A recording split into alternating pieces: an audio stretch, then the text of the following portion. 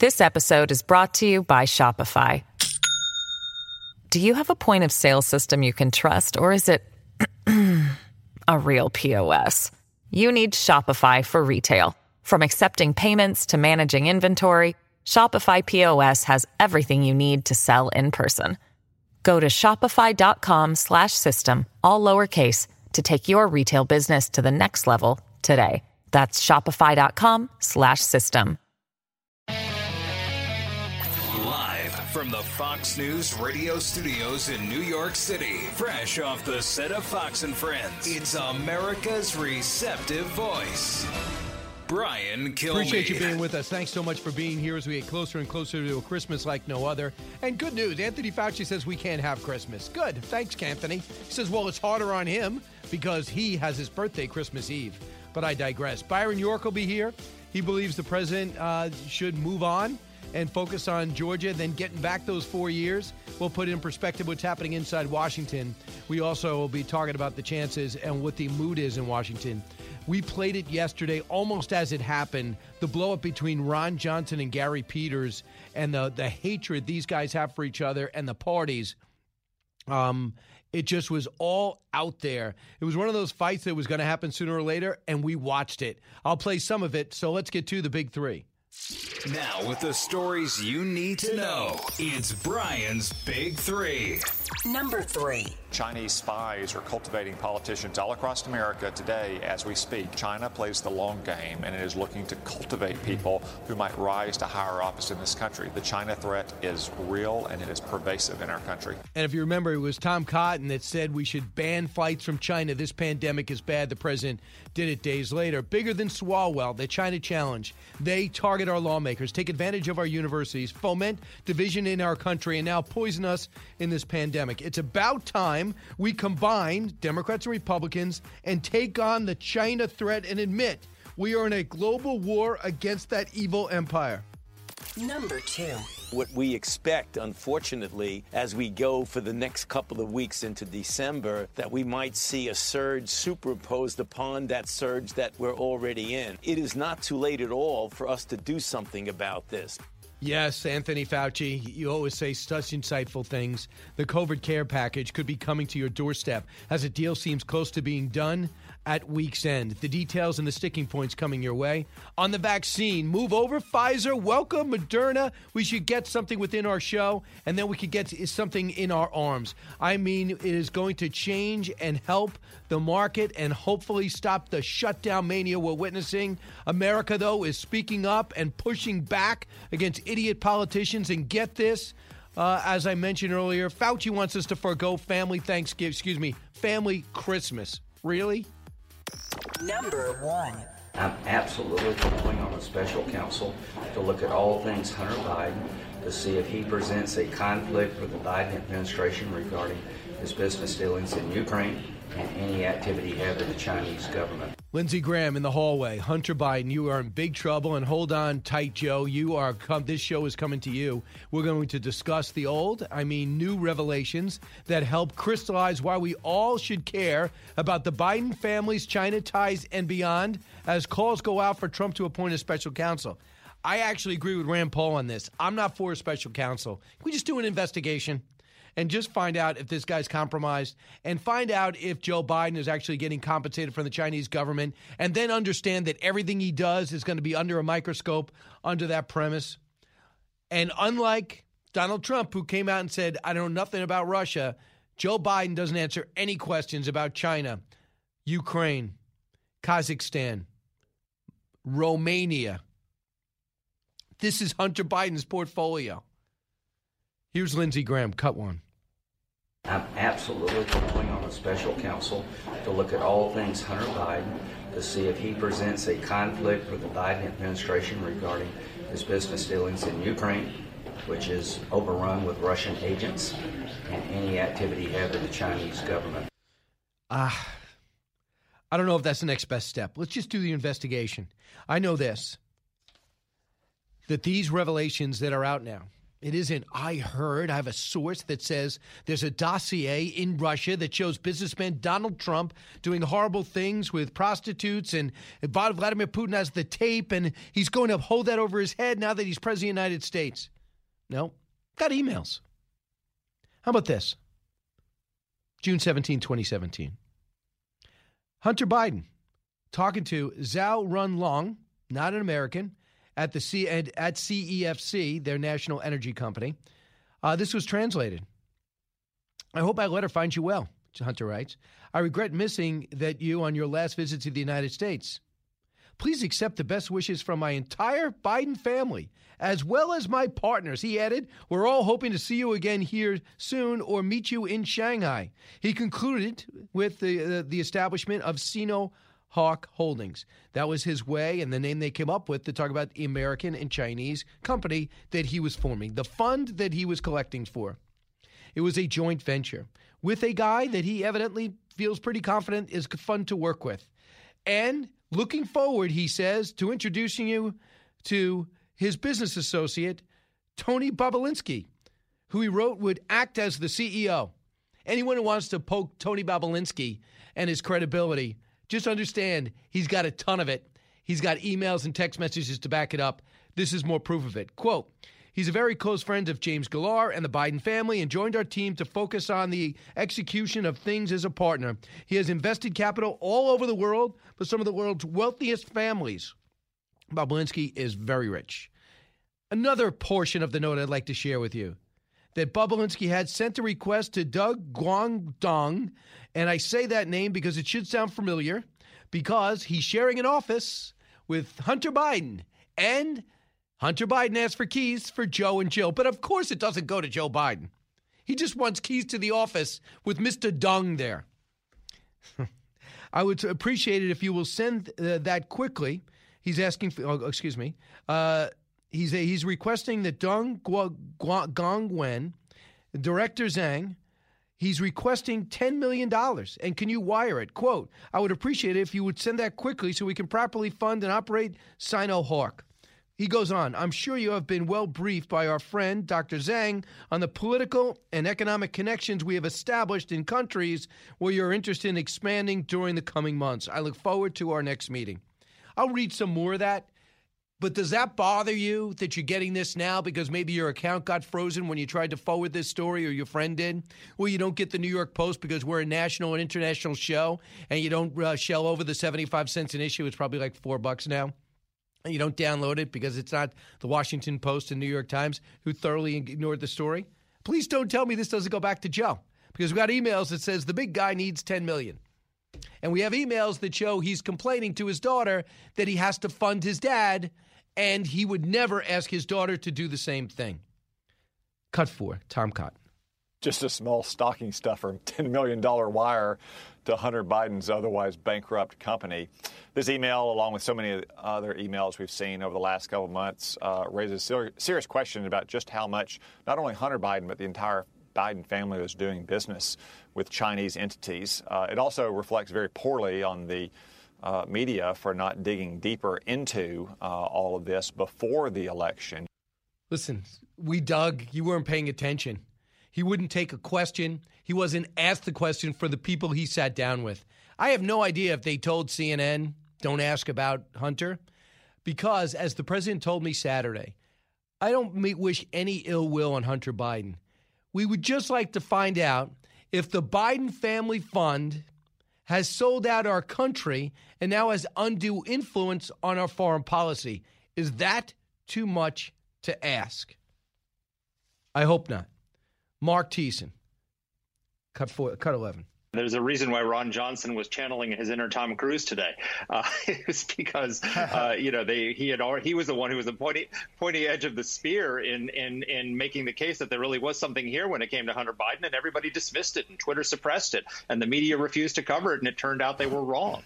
I'm not suggesting that there's no evidence that there was a conspiracy to change the election results or that the election was stolen, but there was an unprecedented use of. There were real problems with the unprecedented use of mail-in ballots. Yes, and that's why that conference was noteworthy. yesterday, and we played some of it.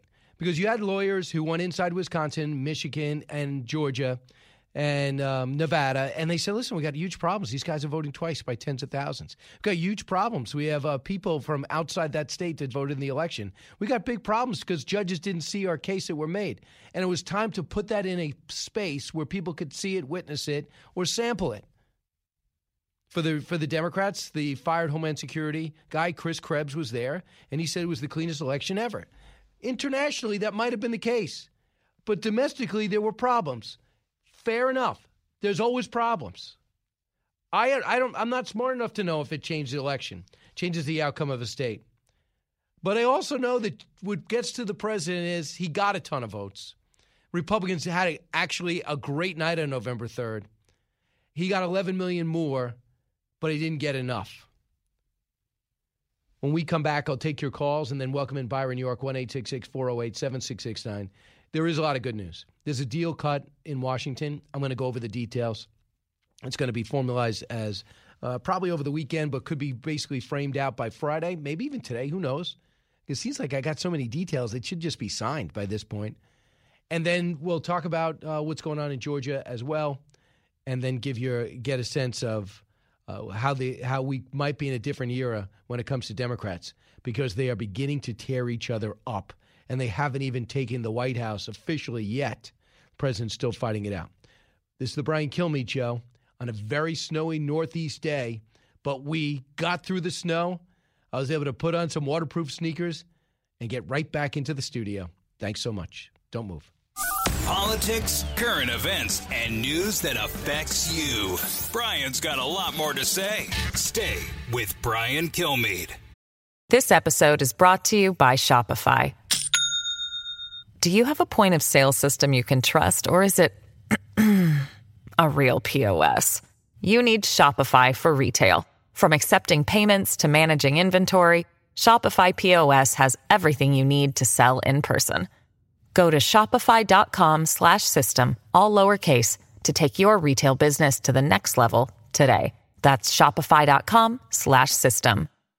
As many of you know from your own life experiences, a life in so-called blue-collar work is something to be proud of. It is very rewarding to work that has impact on your friends, your neighbors, and your family's lives. Great successes can be had in the blue-collar career. There's no degree requirement for achieving comfort, peace, and freedom. While schools cut shop classes and funnel students into colleges, there are plenty of options for hard workers who are ready to take advantage of open positions. Many young people today assume that college is the only way to achieve success in life. That is not true. Let me introduce you to Ken Rusk. Ken spent his younger years digging ditches and working in construction. He never went to college. Instead, he made goals, planned, and worked hard for 30 years. Now Ken is a successful entrepreneur with multiple businesses and revenue streams. In his national best-selling book, Blue Collar Cash, Ken shares his insights from over 30 years of working in blue-collar trades as an entrepreneur, mentor, and life coach. Now he's created a guide made specifically for you and your unique situation. This guide will give you or someone you love the tools you need to start designing the life of their dreams. You can achieve your dreams regardless of your educational background or your past. Go to kenrusk.com/path to learn more. That's kenrusk.com/path.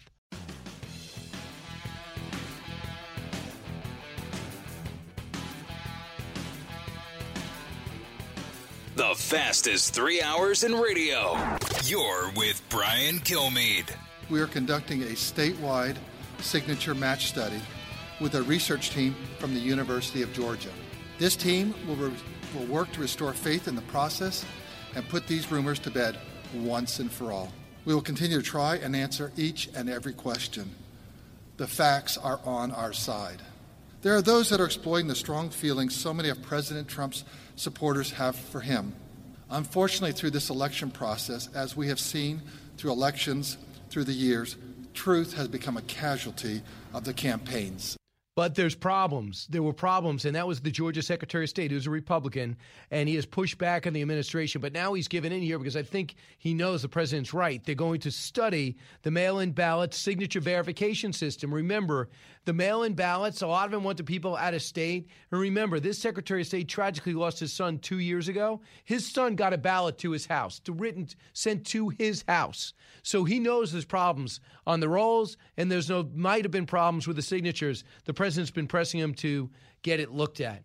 And as Rand Paul tweeted out yesterday, he said, I believe fraud might have stolen this election. But as he just told us on television, the problem with the situation is the lawyers weren't in place then. It's almost impossible to do in this short turnaround. Linda, listening on WIBX in Utica, New York. Hey, Linda. Hey, Brian. Thanks for taking my call. Listen, I watched the hearing yesterday that Ron Johnson was heading and was really encouraged because it felt as though, they were starting to acknowledge all the evidence that's out there of election fraud. And then after the hearing, when Ron Johnson walked out and the reporter asked him, so do you acknowledge that Joe Biden is president-elect? He said, of course I do, and I will not stand up on January 6th. I was like flabbergasted. What was that hearing all about? Well, it was trying to find out for the next one, and if there was something egregious that could be explained that they could follow up on. But you have to understand, Linda, that the president's got to go prove it in these states, not to Ron Johnson. So what Ron Johnson wanted to do is what these judges weren't letting him do in some cases. And the judges weren't hearing their complaints in Wisconsin, and in Nevada ruled against them, but he wanted to put them front and center because in terms of this election, I don't see anything stopping January 6th from Vice President Pence gaveling in Joe Biden.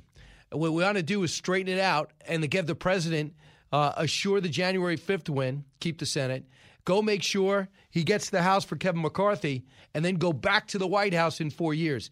I think that's got to be the plan. Although the president just tweeted out, or did last night, Mitch, 75 million voters, a record for a sitting president by a lot. Too soon to give up. Me and Mitch McConnell, Republican Party must finally learn to fight. People are angry. Thanks so much for the call. And with Georgia, with Wisconsin, with Michigan, with Nevada, the president, Arizona, the president is not happy. So here is Matt Towery. On the Georgia election, despite the radical left-wing candidates, I'm not saying they're not good talkers, Reverend Warnock and John Ossoff. The Georgians haven't made up their mind yet who should represent them, Perdue or Loeffler. Listen to what Matt Towery said. He's chairman of Insider Advantage, a great polling company. He was on with Sean last night on TV, Cut 34. I've run enough races myself in Georgia over the years to know that this is way too close. I'm looking at the turnout right now that we're seeing in the early voting and the absentee ballots that are coming in. This is going to be razor thin, very tough. And Donald Trump is going to be what's going to have to push these two over the edge. They're great candidates, but they can't match Trump for turnout. And the turnout is what the Republicans need right now more than anything else in Georgia. Over 700,000 Georgians have already cast their vote with nearly 3 weeks until runoff elections. What I feel good about is that Karl Rove is the money man there and the organizer, and this guy is as smart and experienced as anybody. He's more confident. Cut 33. We know exactly where every one of those ballots were cast, that where somebody voted twice, once by mail and once in person. We know exactly where those precincts are, and those precincts are going to get special attention so this mistake is not done again. So if the ACLU or the temp agency attempt to pull a fast one, we will be there with Republican poll watchers and lawyers to make certain it doesn't happen. All right, and he would do that, and he also talked about don't get intimidated by Stacey Abrams. The numbers that she's putting up are not accurate. In terms of people that she's signing in and first-time voters. Republicans hold a slight edge in the latest poll. I believe this is an Emerson poll. David Perdue and Kelly Loeffler have the same advantage. They currently have a slight lead over their challengers. Both have 51-48 advantage. Emerson tends to lean left, so that's certainly a good sign. But anyone who takes this for granted is crazy. Meanwhile, Vice President Biden is ducking every hard question and making interesting statements, including that he, of course, is Pete Buttigieg, as a mayor of South Bend is uniquely qualified to be the Secretary of Transportation. That should be interesting. So, not saying he's not bright at all, but he also, as he's gay. He was one of the first successful politicians who came out and said he's LGBTQ. But he also was somebody who is now a sitting secretary who's going to get confirmed by Congress and will be first, although Rick Grenell was confirmed by Congress to be ambassador of Germany, not as director of national intelligence. But listen to Joe Biden screw up his husband's name. Cut 35. And by the way, Jill and I have always enjoyed seeing Pete and Chasten, I should say, together on the trail. Chasten has become a close friend of Jill's and mine. And what I admire about Pete is he's always clear about who he is, what he believes, and how he wants to bring people in, not exclude them. Okay, get ready. A carnival of name monopoly. Kirsten and Chasten. All right, Kirsten and Kristen I can understand. 1-866-408-7669. Byron, New York, to put this whole thing in perspective. And the deal that's going to be cut on Capitol Hill between both parties, it's going to get people $900 billion worth of aid. We'll break it down and talk about how it happened. From the Fox News Podcasts Network. I'm Ben Domenech, publisher of The Federalist, and I'm inviting you to join a new conversation with the smartest thinkers out there about the country and where we're going. Subscribe to the Ben Domenech Podcast. Subscribe and listen now by going to foxnewspodcasts.com.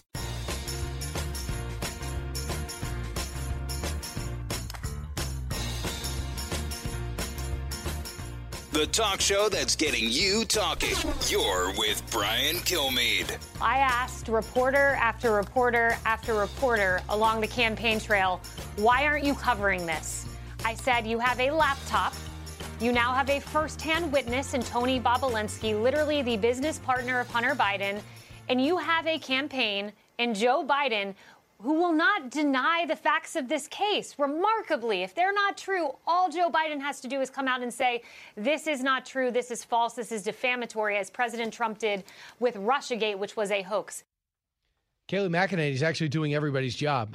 Byron York joins us now. She's Fox News contributor, chief political correspondent for the Washington Examiner.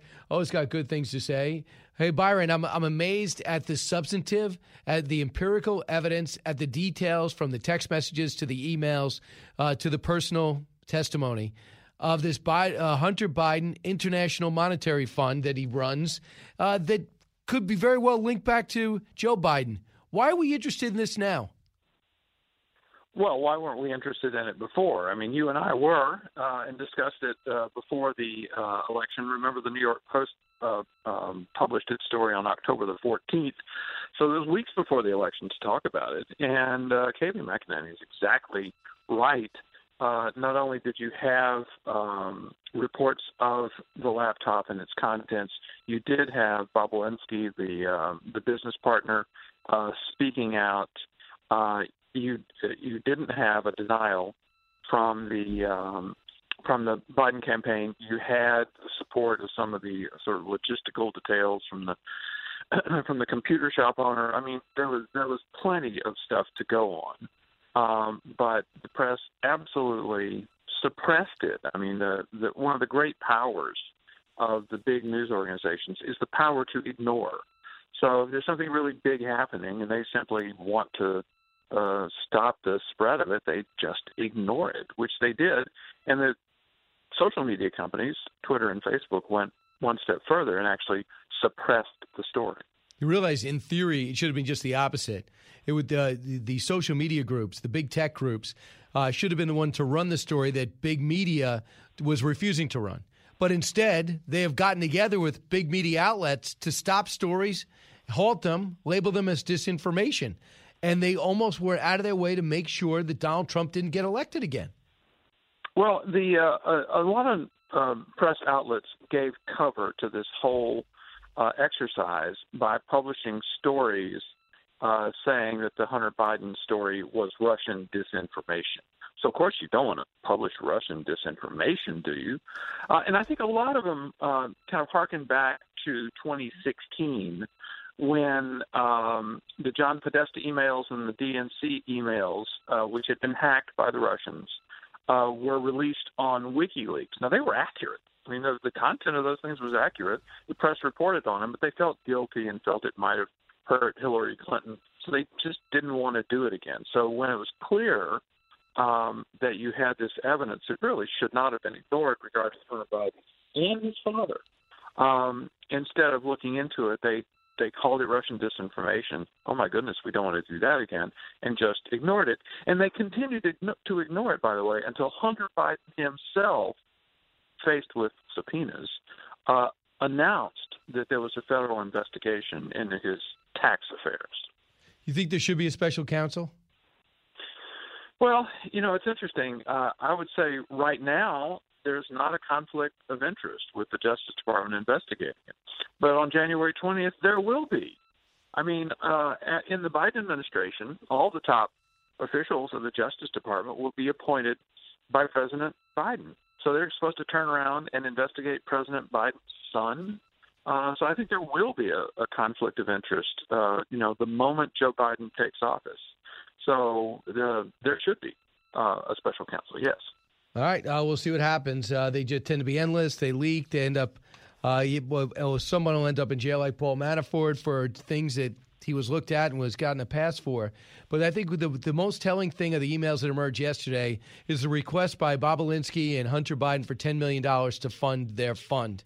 And the fact is, one of the people mentioned there is somebody who is linked to the Chinese government who is sharing an office with Joe Biden. Please tell me in what planet this is not a big deal. I mean, it's unbelievable. If Joe Biden was not involved in this, why did Hunter Biden want to get him a key to the office?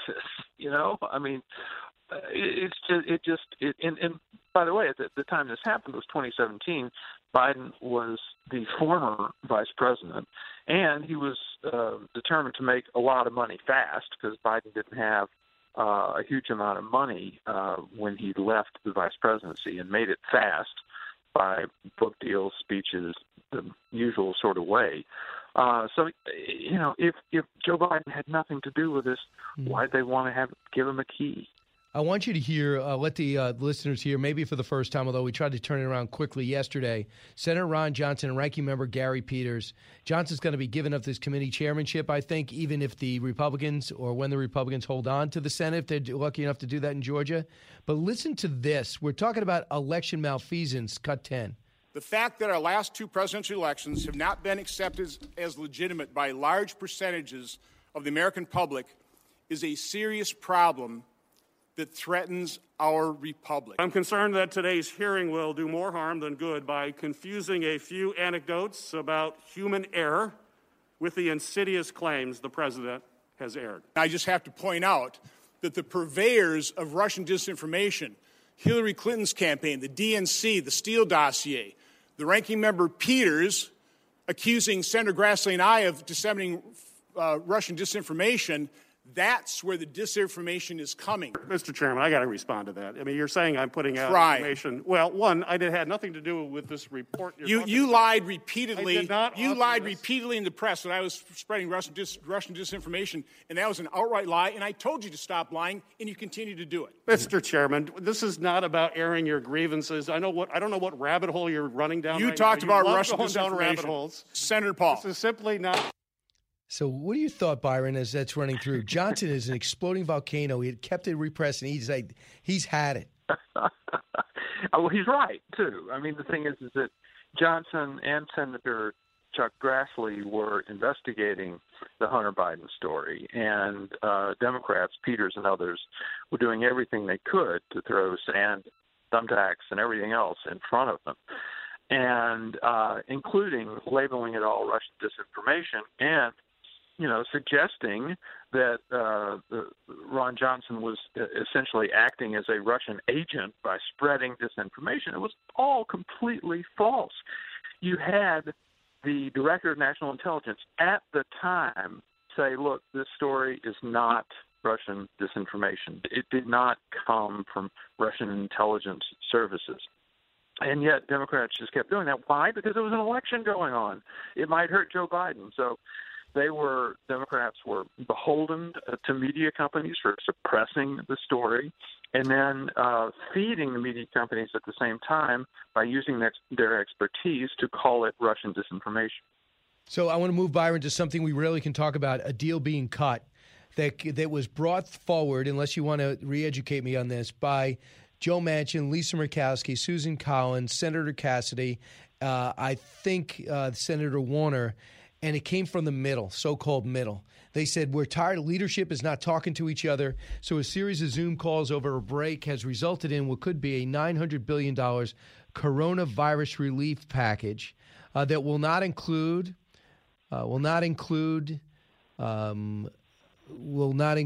any liability insurance and will not include direct payments to states. But they have a lot in here. First off, do you believe that Steny Hoyer is telling the truth when he says a deal could get done today officially? Well, Nancy Pelosi, shortly after the election, said that she would be open to a deal because Trump was no longer president. I mean, she was willing to stand in the way of assistance for millions of Americans who were really suffering in this coronavirus pandemic. She was willing to stand in the way as long as it might help, if it might help the President Trump. Now that the election's over, she's okay. So I think you actually could see a deal. I have to say, I think in the future, when people look at the coronavirus pandemic, and specifically at the economic damage that it did, they will be absolutely astonished that Congress, after passing one initial aid bill, just did nothing for months and months and months.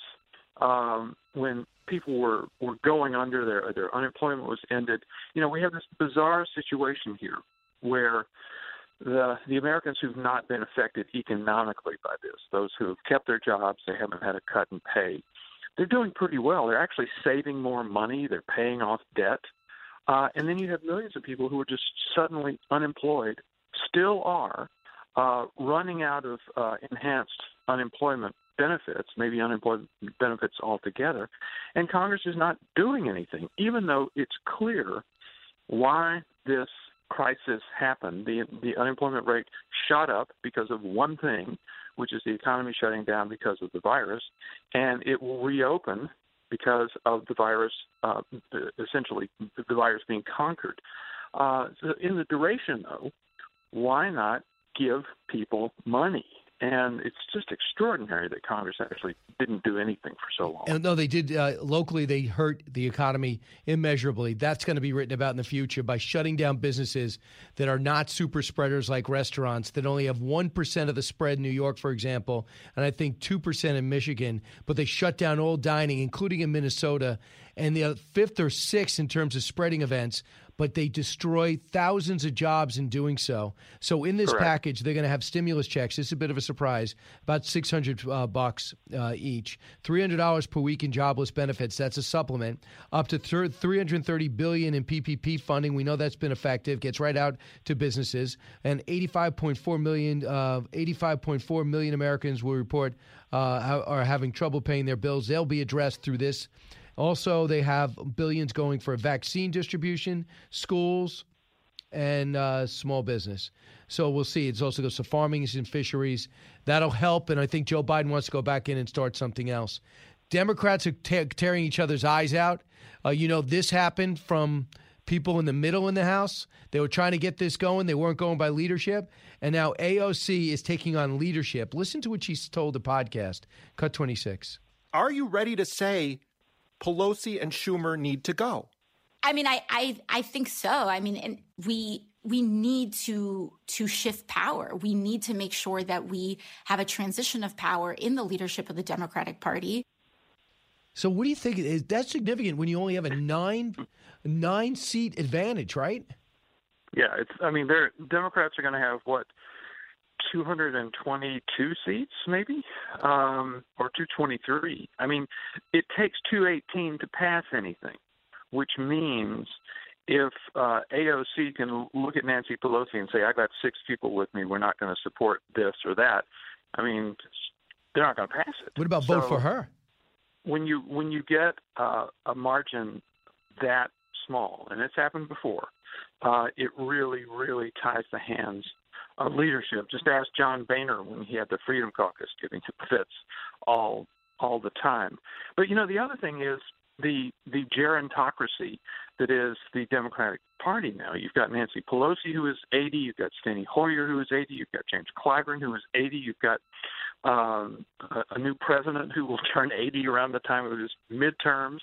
I mean, this is an extraordinarily old leadership group in this party. And to that extent, AOC is actually right. I mean, they really can't go on forever, and they should have left the scene before now.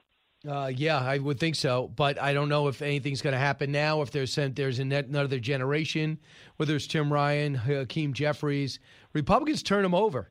You got people moving up and moving out and running in front of the camera. There's not as much jealousy, but they just seem to lock up leadership for years.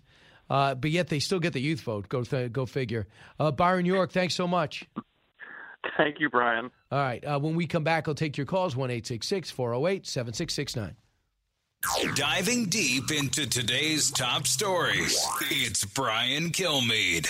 From the Fox News Podcasts Network. Download and listen to The One with Craig Gutfeld, the co-host of The Five, like you've never heard him before. You know him, you love him, you want to be like him. Subscribe and listen now by going to foxnewspodcasts.com.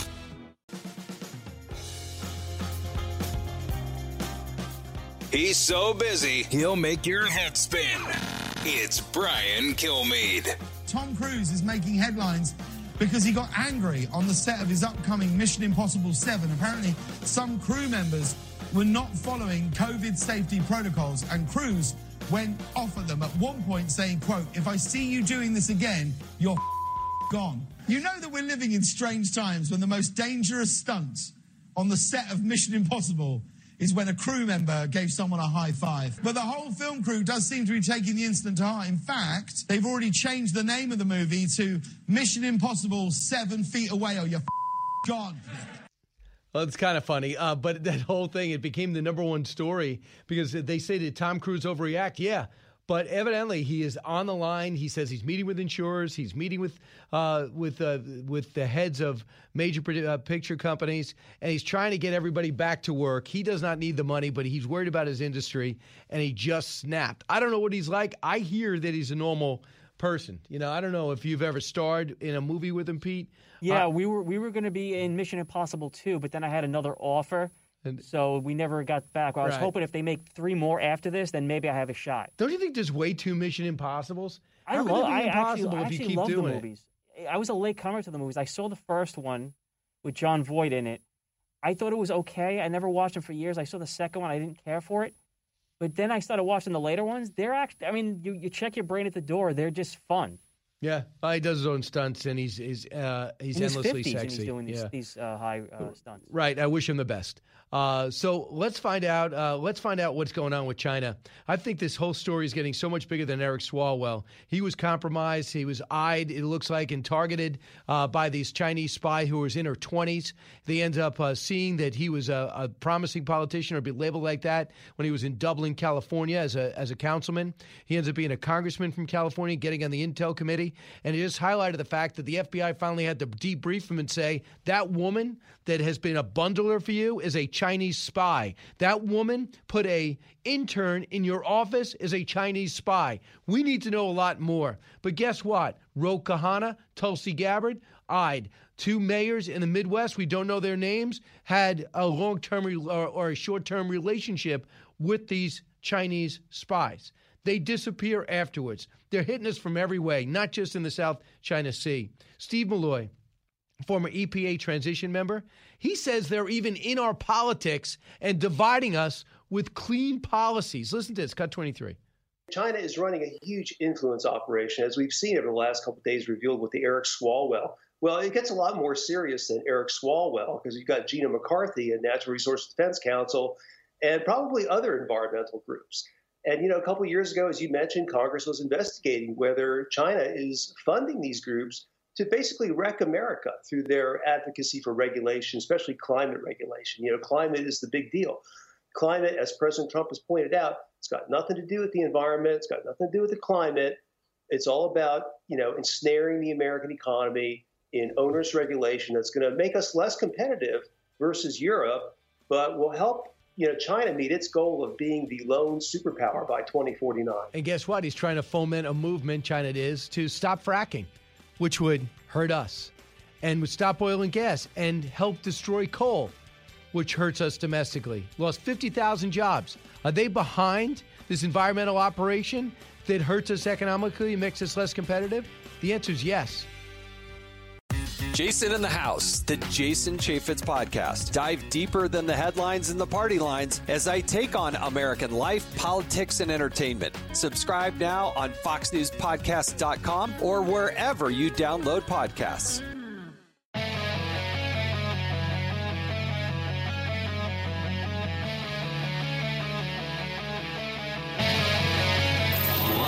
From the Fox News radio studios in New York City, fresh off the set of Fox and Friends, it's America's receptive voice.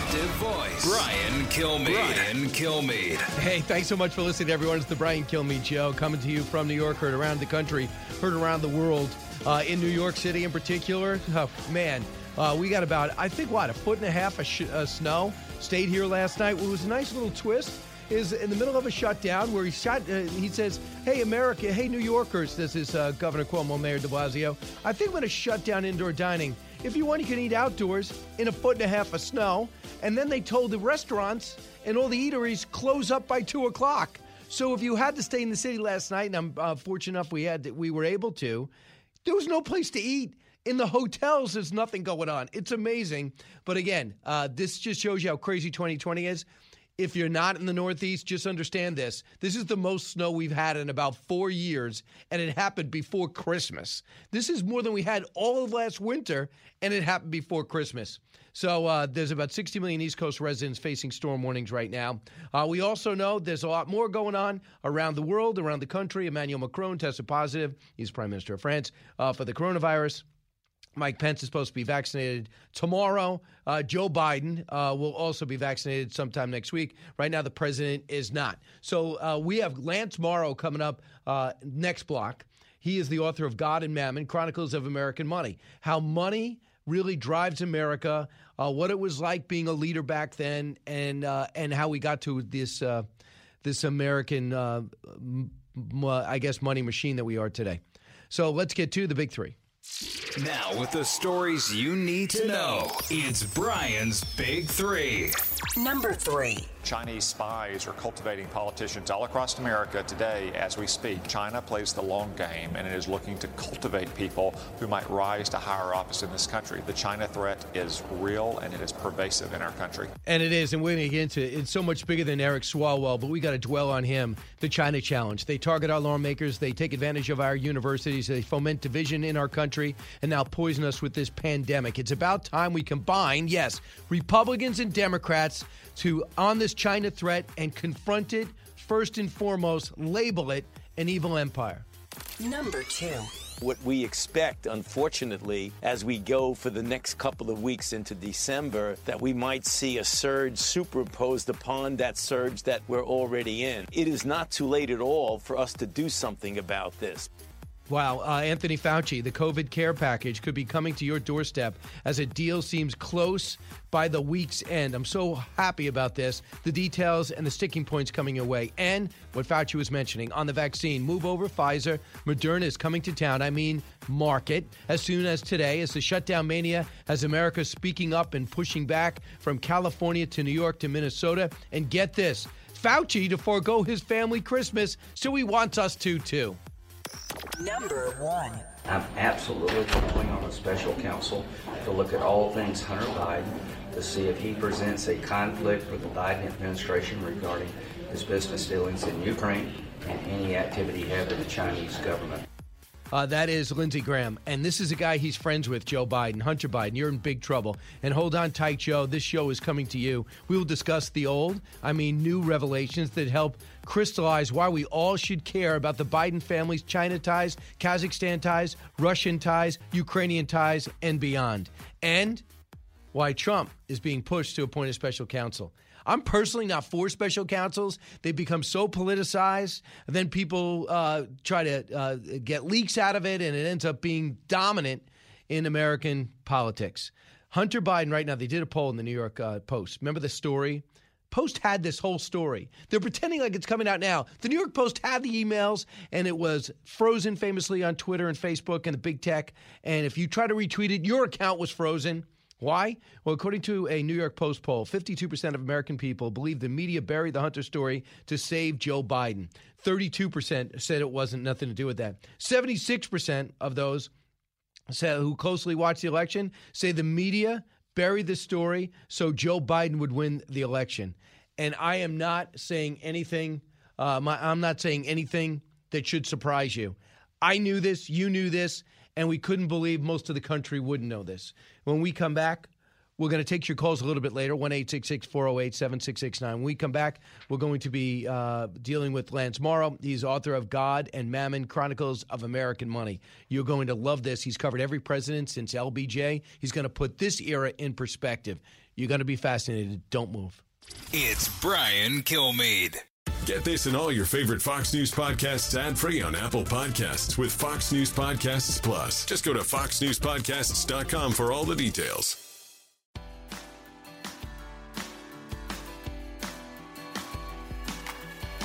You listen, the more you'll know. It's Brian Kilmeade. Hey, welcome back, everyone. It's the Brian Kilmeade Show. It's my privilege to bring in somebody that really can put politics in perspective. He's covered every political campaign and every president really since LBJ back in the 60s. He is Lance Morrow, author of a new book, God and Mammon, Chronicles of American Money. Lance, welcome to the Brian Kilmeade Show. Thanks very much. Glad to be there. All right, Lance, first off, put this campaign in perspective. I know it's not in our rearview mirror yet, but people are seeing the divide in this country and saying, this is as bad as I can remember it. What about you? I think I would put it that way. I think I remember '68 very well, vividly, and the divisions in the country now seem to me to be very severe. I mean, everybody says that, but I think it's really true. And you have this weird meme of secession that is going around. I'm sure you're hearing a lot about that. People actually talking about breaking up the country and, you know, having a red country and a blue country and so on. So there's an awful lot of there is tremendous division, obviously, and I think we're in a state of great suspense right now as to. Because the president is still contesting the election, and we've got a ways to go before the inauguration, and the vaccine is coming in, and so on. So, but I'm sure you agree. It's a very weird and unprecedented year, and the divisions are really kind of dangerous. It seems to me that there are two different universes at work in the country in a way that I've not quite seen before, although.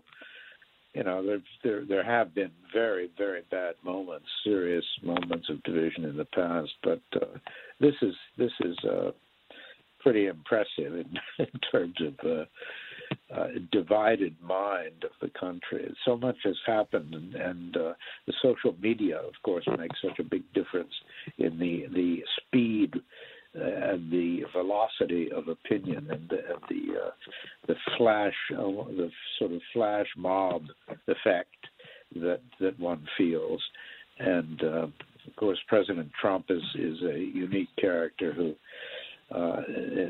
stirs up a great deal of passion, and so. But both ways, Lance. I mean, I've never seen crowds gather around any politician, and you've lived it.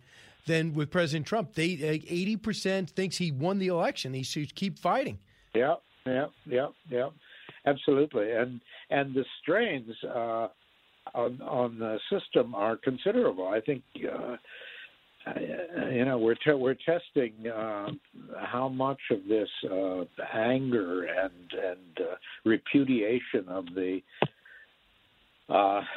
forms and the disciplines of our democracy we can take, and so it's a pretty hairy time altogether. I think not news to anybody. You wrote for Time Magazine, you write for the Wall Street Journal. Your new book is called God and Mammon. I want to get to it, but real quick, don't you think that one of the best things that could happen is to start negotiating, whether it's this stimulus package or it's Social Security reform or immigration reform, and the only thing that could make that happen is to have the Republicans get the Senate, and then Joe Biden has no choice but to deal? That would be ideal. If I certainly hope that Georgia goes in such a way that the Senate will be Republican, and then there's got to be a return of some idea of compromise and negotiation, and that we are in the same country, and we're not. You can't indulge yourself endlessly in the idea that you can just repudiate any opinion that you don't agree with. There's got to be some meeting ground somewhere, and I'm hopeful, sort of hopeful that that's going to happen. That possibly when the vaccines cut in and things calm down a bit, if they do calm down. But I think the president, the current president, will have a lot to say about to the extent that they do calm down. And I hope that we don't just have more of this absolute intransigence and intractable feelings of gotcha. Confrontation of absolutes. Let's talk about America's fascination with money. We like to compete as a country, and money's a way of keeping score. Is that a good way to sum up it? Yeah, I mean, I think that America is such a big and diverse country, and so that from the beginning, to one degree or another, money has been the language in a way, and the way we measure each other, the standard by which we measure each other.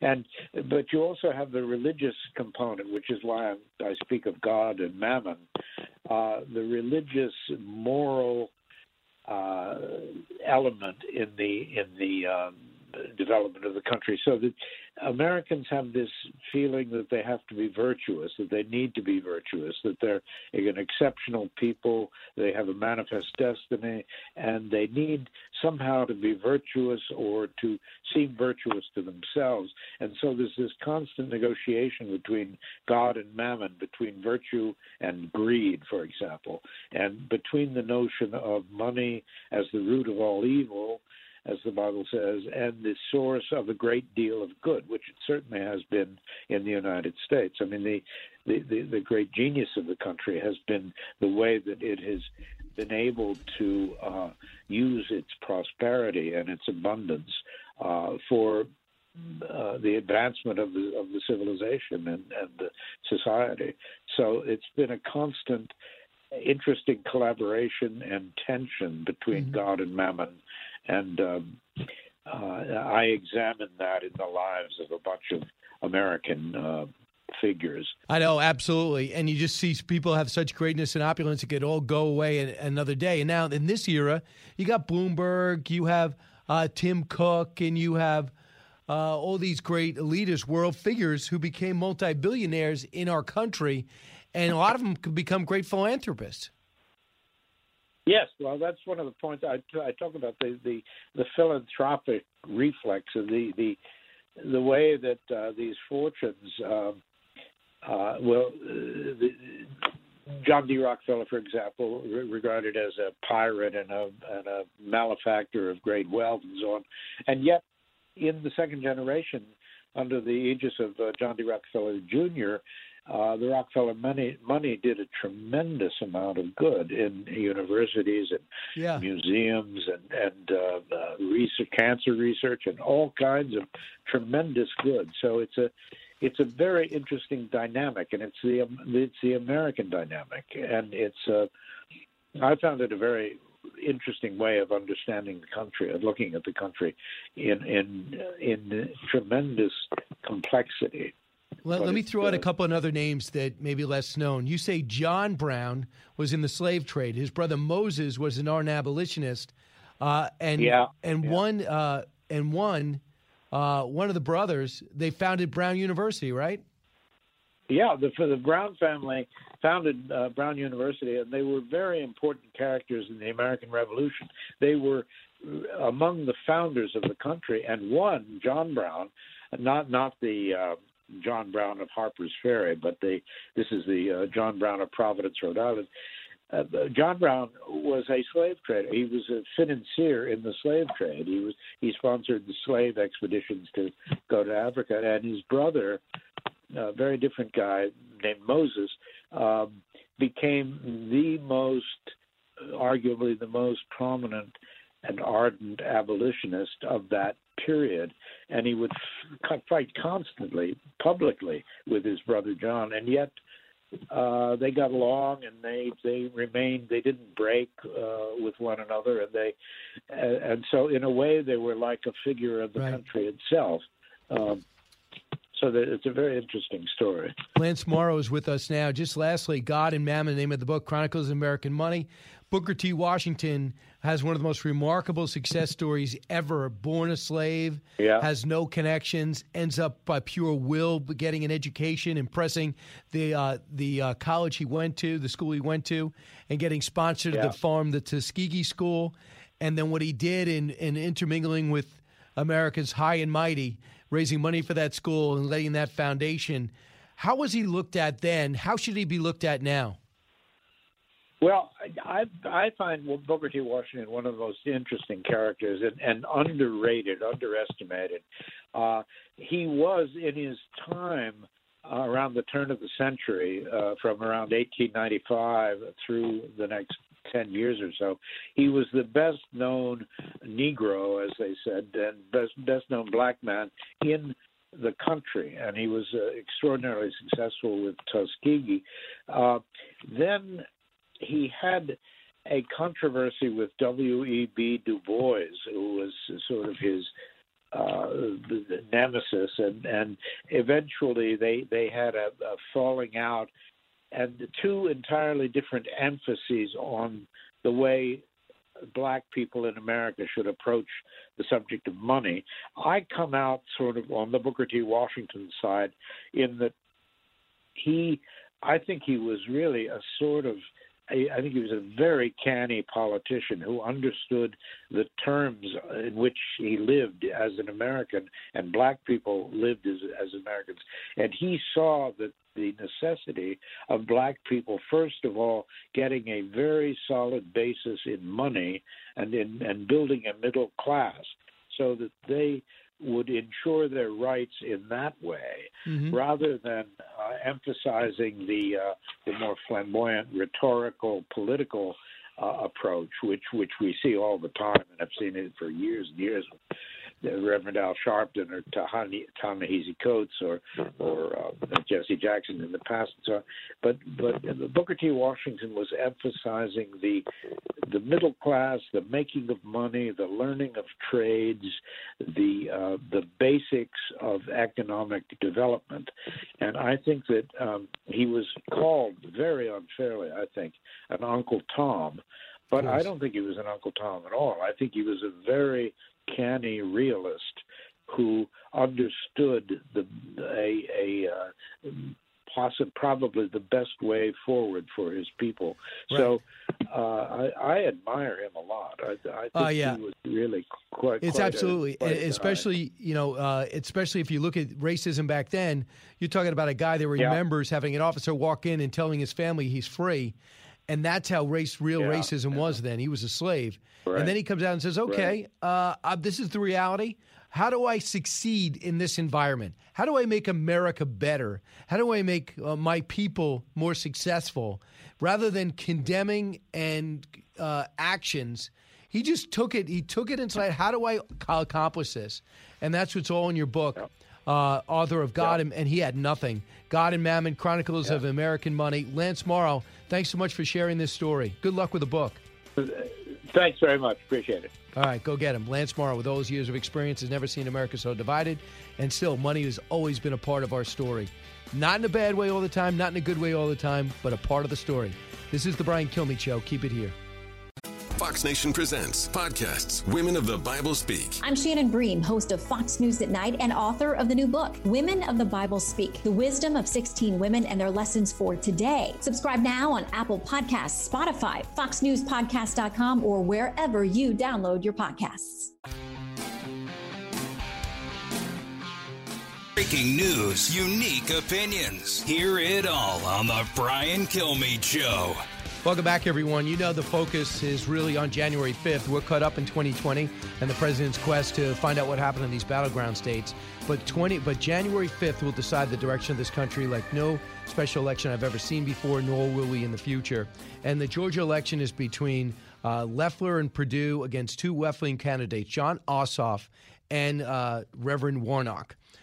Law enforcement is dug in against them. These chairmen, these sheriffs, these police officers are all against this left-wing defund the police move. Joining us earlier on Fox and Friends, Butch Conway. He's Gwinnett County Sheriff, and Lance LaRusso. We've been with Lance before. He actually drove me to the airport once when I was late and on a book tour, and he put his flashers on, and he got me to the airport, and we'll make sure a police officer did. He is general counsel for the Georgia Fraternal Order of Police. They are dug in against these two Democratic candidates. Not because they're Democrats, it's because their view on law enforcement. Here's that interview. Police power showing up in a kind of gangster and thug mentality. You can sometimes wear the colors of the state and behave like a thug. Got to be able to hold individual officers and entire departments accountable, and there also has to be funding for those departments on the line. All right, Georgia law enforcement officials are sending a warning to early voters, saying Democratic candidates Raphael Warnock, the Reverend, and Jon Ossoff, anti-cops rhetoric, could undermine the officers' ability to serve any and all officers, that is. Joining us now is the Sheriff of Gwinnett County, Butch Conway, and General Counsel for Georgia's Fraternal Order of Police, Lance LaRusso. Lance, as you look at both these candidates, there's barely 1 point separating both races. But when it comes to police, what makes you think that Loeffler and Perdue are the answer? I've spoken personally to Kelly Loeffler and David Perdue. There is not a doubt that they unequivocally support law enforcement. And any senator is going to go to the Capitol. They're going to be protected by state, local, and federal officers every day so they can conduct the business of the country. And we need people up there who unequivocally, not just during campaigns, that support law enforcement, and both Loeffler and Perdue do unequivocally and have supported law enforcement. That's why we're endorsing them. Well, Sheriff Conway, you're in pretty good company. There are 93 sheriffs who endorsed Perdue. 13 have endorsed Loeffler. So far, Ossoff and Warnock have not gotten any. What gives you reservations, for example, with Warnock? Was it that soundbite that we had bumping in?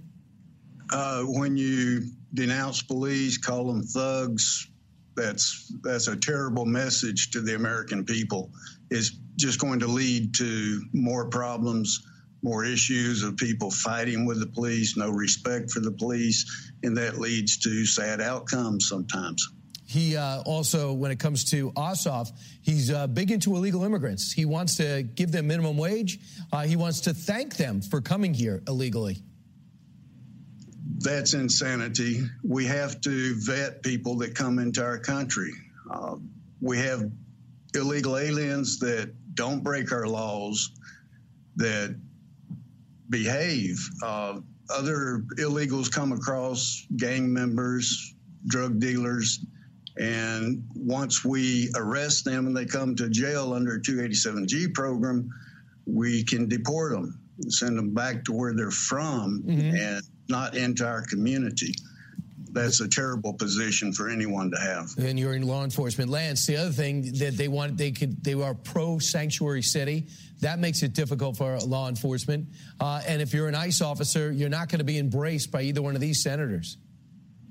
You know, the other issue that we hear so much from these folks is defunding the police. And tell you how naive that is. The only two discretionary parts of a police budget is training and travel, which is usually for training. So the very people that are saying they want to reform the police by defunding them or reform the police by additional training, they have no idea what they're talking about. That type of training is why officers have been under-equipped. And, you know, explain your position on why law enforcement needs to be defunded to the family of a North Carolina police officer who's about to be woken up and told that their family member's not coming home when he left the house in uniform. Sheriff, I got to ask you, if you ask me as an outsider who spends lots of time in Georgia on different shoots and events, I would think Georgia, if they were going to embrace a Democrat, it would be someone like Joe Manchin, a so-called moderate. These are two left-wing liberal senators within a point of winning this race on most polls. Sheriff, has Georgia changed, or why would they, or are these polls wrong? What I see, Brian, is we have people move from Detroit to Georgia because they feel safer. That cities they're coming from are dangerous cities and dangerous for their children, so they move to Georgia, but they bring their politics with them, and they're electing the same type people that created the problems where they came from. So that changed the county, and now that county has Joe Biden winning the state by 10,000 votes, but Purdue winning by 88,000. And if you combine the jungle primary on the other side, Loeffler had 44,000 if you combine what he got for Collins. Sheriff Conway, thanks so much. Lance LaRusso at a crime scene, still with us, so we appreciate it. Thanks to both of you joining us today. And I think they speak for a lot of law enforcement men and women, and it's pretty clear defund the police is the worst thing you could say to a Georgian, Democrat or Republican. Real quick, according to the Emerson poll, both races have Republicans up 51-48, but there's a lot of runway left on this contest. When we come back, we'll take your calls and more. This is the Brian Kilmeade Show. Expanding your knowledge base. It's Brian Kilmeade. Living the Bream is a podcast hosted by Fox News Channel's Shannon Bream, sharing inspirational stories, personal anecdotes, and an insider's perspective on actions and rulings from the High Court. Subscribe and listen now by going to foxnewspodcasts.com. America's listening to Fox News.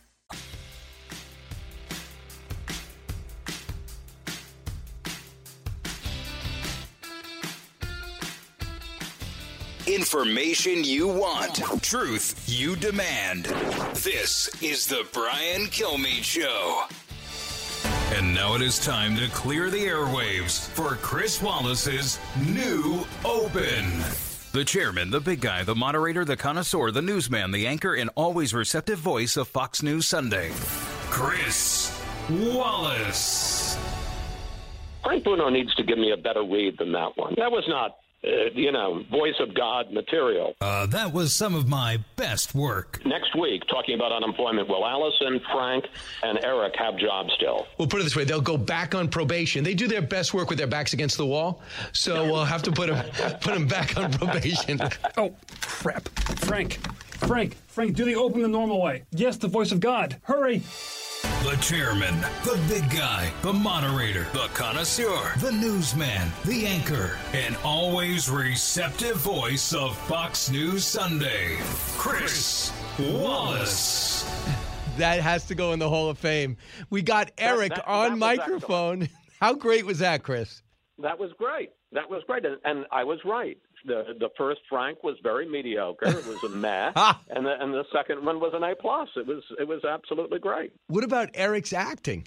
Eric came on and acted as if he was only going to be. You can't teach that. Yeah, I thought Eric was a D+. He's got to improve that section of it. No, that wasn't very good. And interesting that you didn't include Allison. I'm a little surprised at that. Well, Allison's not here today, so if you're not here, you're out of mind. Out of sight, out of mind. Wow, tough, very tough. How are you, my friend? I've just been watching you. Should we tell people what you've been doing for the last 45 minutes? Yeah, we did our in-house awards, which is the end-of-year awards, obviously like nothing else. We never really did these awards before, but we do it in person. But not this time. So they asked Fox and Friends to go downstairs. So I pre-taped my open at 7:30. I used one of my great interviews from Fox and Friends, and I got here just in time for your open to roll. So were you watching all that? I was watching all that, and these unsung awards, unsung hero awards. Yes. I think we need some sung hero awards. I feel a little miffed that I didn't get a sung hero award. Didn't you win a big award this year? Didn't I win a big award this year? I don't think so. I thought you did. Didn't I read something on that? Are these years blending together? Didn't you get like a Peabody? No. You want to talk about other prestigious awards I didn't win? I did have a best-selling book, so that's pretty good. Well, that's great about that. I've joined you and Lorraine Wallace as a New York Times bestseller, so I'm very tickled by that. I've had plenty. So, Chris, you are you titled not only the host of Fox News Sunday, are you also the managing editor? No, I don't do any of that stuff. Do you lead people? Do I what people? Lead people. Lead people. Lead are you a leader? Yes, I don't know if I lead. I like to think it's more of a where is this headed, Brian? Well, there are people that are stars like you who also are in charge of the set. When you're on the set, you're pretty much calling the shots as a producer. And there's another guy who reminds me of you, and he had a meltdown this week. It was Tom Cruise. Let's listen and say, does this ever happen to you? Because it looks like George Clooney, your best friend, has sided with Tom Cruise. Let's listen. We are the gold standard. You're back here in Hollywood making movies right now because of us. Because they believe in us and what we're doing. I'm on the phone with every studio at night. Insurance companies, producers. And they're looking at us and using us to make their movies. We are creating thousands of jobs, you I don't ever want to see it again. Ever. And if you don't do it, you're fired. And I see you do it again, you're gone. You can tell it to the people that are losing their homes because our industry is shut down. It's not going to put food on their table or pay for their college education. That's what I sleep with every night. So, who do you side with on this? Well, I think this is an easy call. I think, and now apparently he had a meltdown the next night because, of course, somebody had taped this. Everybody's got a cell phone and leaked it, and then he reamed out the cast because somebody had leaked it to the media. So my reaction is, I fully understand the idea that you're trying to make a movie, and it's probably pretty darn hard in these days of COVID, and there are a lot of people whose jobs are at stake. So I can understand him being upset. Being that upset? I don't think so. I mean, it's like, okay, 30 seconds, knock it off, don't do it again. This really is bad, and then you move on with your life. I think it was way over the top, and at a certain point becomes abusive. Your thoughts? Well, I heard great things about Tom Cruise from the Cops and Firefighters, what he did on 9/11 with this cleansing thing they had for their lungs, and what he's done for them when no one's around, wrote huge checks, gave out cash. And I've been told by so many people, I've met him, he's a great guy. I understand, too, that he put himself on the line because he cares more about the other people and he does his job. He never has to work for 5 lifetimes. But that's a little bit of a self-important rant that never pays off. Don't tell me he felt good about it when he went home at night. I mean, how tight is he strung to go like this? But here's what George Clooney said, your best friend. George Clooney said, in standing with Tom Cruise, he's standing with Tom Cruise after the audio leaked. Quote, he says he's not adhering, these people are not adhering to the coronavirus guidelines. He said, quote, to Howard Stern, he didn't overreact because it's a problem. I wouldn't have done it that big. I wouldn't have, pulled people out. You're in a position of power, and it's tricky, right? You do have a responsibility for everybody else, and he's absolutely right about that. And if the producer goes down, a lot of people lose their jobs. People have to understand that they have to be responsible. It's just not my style to take everyone to task, though. That's pretty much what you're saying, which is why he's your best friend. Exactly. I think he's basically saying that the point was legitimate and the method was not. And I'm a little surprised that we're spending so much time talking about Tom Cruise. But in any case, yes. But having said that, I've heard you jump ugly. I've heard you turn on a dime on your staff. It sounds to me a little bit like you. Let me ask you, where'd you get that term, jump ugly? Where'd that come from? Have you never heard that expression? I've never really heard. I've heard it once in 5th grade. Hello. All right. Listeners to the Kilmeade and Friends. No, it's just the Brian Kilmeade show. I forgot the receptive voice. How many of you have heard the expression "jump ugly"? Welcome to popular culture in the first part of the 21st century. All right, let's talk a little bit more about arguing. Let's listen. Cut 10. The fact that our last 2 presidential elections have not been accepted as legitimate by large percentages of the American public is a serious problem that threatens our republic. I'm concerned that today's hearing will do more harm than good by confusing a few anecdotes about human error with the insidious claims the president has aired. I just have to point out that the purveyors of Russian disinformation, Hillary Clinton's campaign, the DNC, the Steele dossier, the ranking member Peters accusing Senator Grassley and I of disseminating Russian disinformation, that's where the disinformation is coming. Mr. Chairman, I got to respond to that. I mean, you're saying I'm putting out information. Well, one, I had nothing to do with this report. You lied repeatedly. I did not. You lied repeatedly in the press when I was spreading Russian disinformation, and that was an outright lie. And I told you to stop lying, and you continue to do it. How unique is that fight in congressional law? No, that was. I mean, that was heated, but there've been some that are much worse than that. Ron Johnson's 100% right. He's talking about the Russian disinformation, which is the Hunter Biden story, which you never said. But so many people said this is Russian disinformation, like Mike Hayden, like Michael McFaul, when we know these are emails from Tony Bobulinski. And that is terrible. And I don't blame Ron Johnson for getting that mad. Your thoughts? I've been looking at my clock here because I know we're about to run out of time. I think that it certainly wasn't Russian disinformation, and obviously we now know that there's an investigation going on. An investigation is not an indictment. We have to wait and see what comes out of it. But look, I completely agree that I think that there was a concerted effort by people who wanted Joe Biden to win this election to downplay the story or just not to report it at all before the election. There was a legitimate story there. I think some people went too far because there's more – at this point there's a lot of smoke. We don't have a lot of fire at this point.